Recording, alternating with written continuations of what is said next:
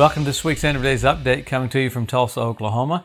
We're coming to you every week to look at the different things that point to the coming of the Lord, specifically the gathering of nations for the Ezekiel 38 war, because we know the rapture's signless, but the second coming has tons of signs. I hear people say, well, you can't tell when the Lord's coming back.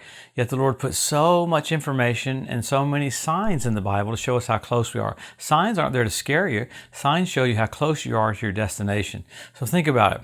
For every one verse there is about the first coming of the Lord, there's 8 times more about the second coming. Paul talked about the baptism 12 times, coming of the Lord 52 times. So the Lord wants us to know why. It's not an escape theology, it's a hustle theology. When you see the finish line, you run faster. So we're looking at things that are happening every week that literally point to the coming of the Lord. It's just blatant, it's exact, it's precise. There's no wiggle room there. You know, the Lord was really specific. He rebuked the Pharisees over and over and over again, but he never rebuked the crowd but one time. He said, you don't know your hour, your visitation. He says, you can tell what the weather's going to be, but it bothered him that they didn't realize that the king was there. Same thing when Jesus would come into town, the demons would cry out saying, have you come to torment us before the time? They knew Jesus was on a schedule, but he was early. If demons could know the schedule, how much more the church? So Paul said we're not in darkness that this day would overtake us as a thief. So the information about this is to make us aware and to bring us great joy and great expectation and great hope. That's what Paul said in Thessalonians. So that's why we get an end time preaching. So finish line mentality, not escape theology, a hustle theology. Let's pick up with what's happened all around Israel. Boy, there's been so much going on, specifically in the West Bank. So much Palestinians killing Israelis going and torching the settlements. There's just so much happening. I remember about a year ago saying several times on the update, look at Judea and Samaria, get ready for the West Bank. It's only going to get crazier. I don't believe it's going to settle down. I think it's going to get crazier and crazier so that the Antichrist has to come in with a solution for all that. So we're watching it ratcheted up, if you might say it that way. Pretty amazing. All the stories that are in the news. Probably the most interesting thing this last week was Iran. You had the International Atomic Energy Agency meeting with Iran this last week. It was so intriguing to hear Iran's response. The agency said, you got literally Iranian material enriched to 83.7%. And they said, well, that was an anomaly. We didn't mean to do that. Now, why is that a big deal? That's 4% away from becoming weapons-grade uranium that they need to make a nuclear bomb.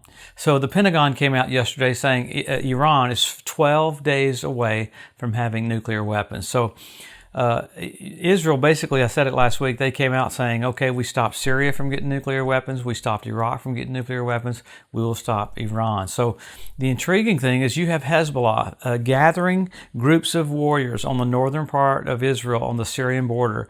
It looks like this is what the Israeli Defense Force said. They're going to start firing missiles at Israel to try to keep the Iron Dome occupied when Israel hits Iran, because Iran's going to fire back.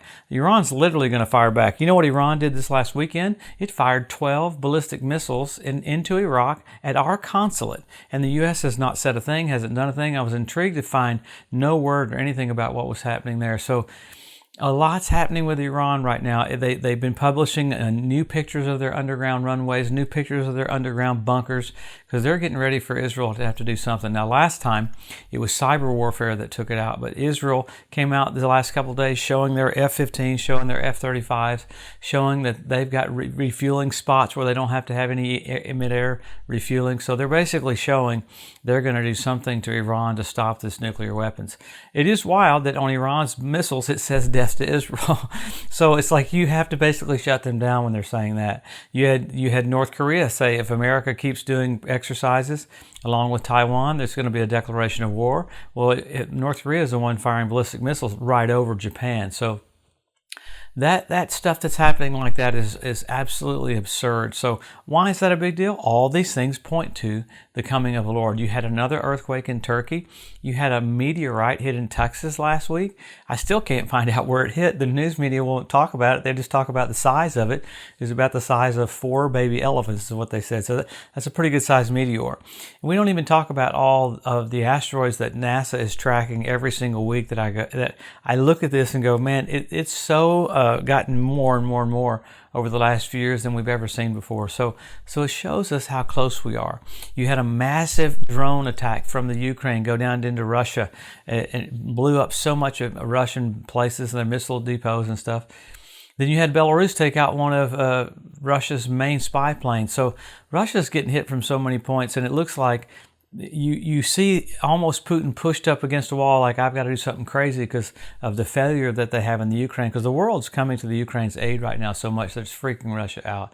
Well, Russia's getting ready to do what they're going to do, and that's probably descend down on Israel, and that's the Ezekiel 38 war. So you're watching the setup for all of that right in front of our eyes. So we always go back to the Scripture. It's amazing how the Scripture, so many thousands of years ago, shows us exactly what's going on. Number one, Israel regathered. Number two, Jerusalem won back. Jesus said, the generation that sees those two events will not pass away till all is fulfilled. So wow, that's us. I've heard people say, I don't believe that. Well, it really doesn't matter. It's happened right in front of our eyes. So then you got the Hebrew language restored. You got the Ethiopian Jews brought back. You got the fertility of the land of Israel. You got the revival of the Roman Empire. You got the Temple Mount Institute that's in position.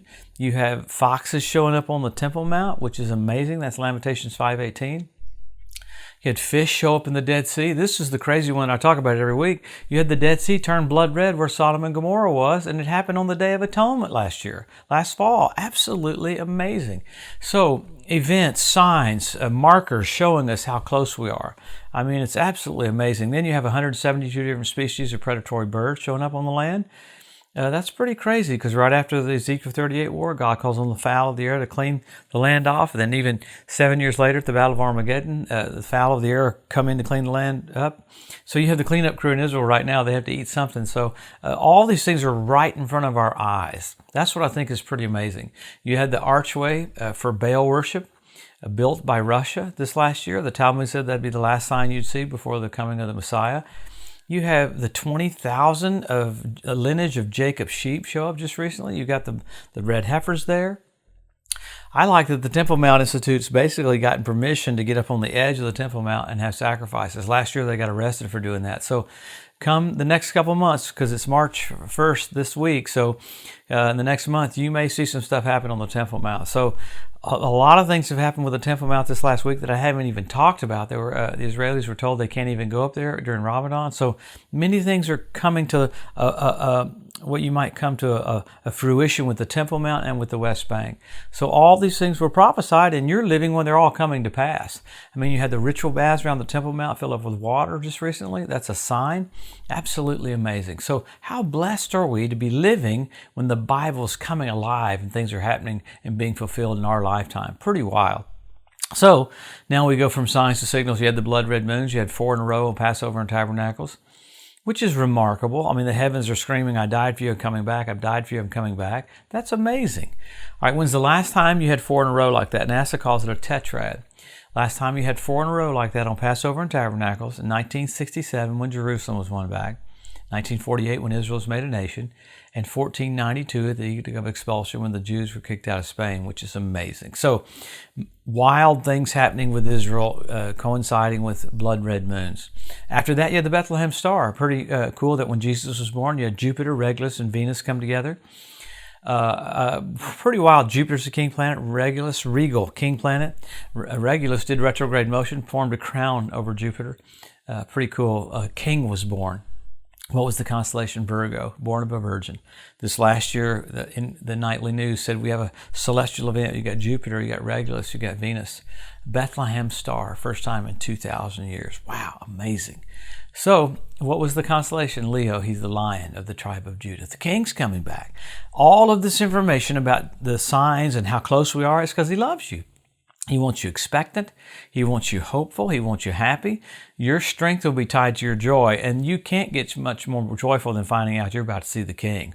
We're about to see those eyes as a flame of fire, feet like undefined brass, voice of many waters, the one who died for us, the one who rose from the dead, overcame death, hell, and the grave. He's about to come back as the King of Kings and the Lord of Lords. Every knee will bow, every tongue will confess. The rapture happens first. We're caught up for 7 years while the tribulation's here on the earth. It's called a time of Jacob's trouble, Israel's trouble, not the church's trouble.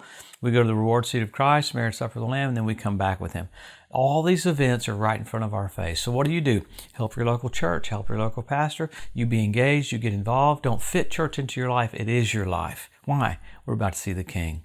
Exciting to all of a sudden see Jesus. Man, come back next Wednesday. We'll find out what's happened with Iran. I'm intrigued to see what Israel does. We might wake up one morning and say, wow, look what's happened. So wonderful days ahead. About to see Jesus. Have a great week.